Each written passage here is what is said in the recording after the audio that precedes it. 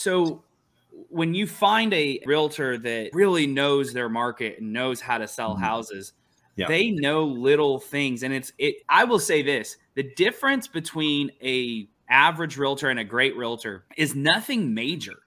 It's a lot of little things. Right. It's just a lot of these little details that's like, well, if you list it on a Tuesday versus listing it on a Friday, you're going to be several days on market before the majority of people are able to go see it and before you're going to get the biggest wave.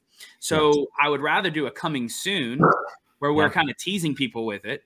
And then on Friday, we launch it. It's like, okay, now you can come. And then we've got, Friday, Saturday, Sunday. And then the goal would be you've got in a market like today, goal would be to try to get multiple offers. If you don't, then we do a price adjustment and you do it quickly because you don't want to wait too long.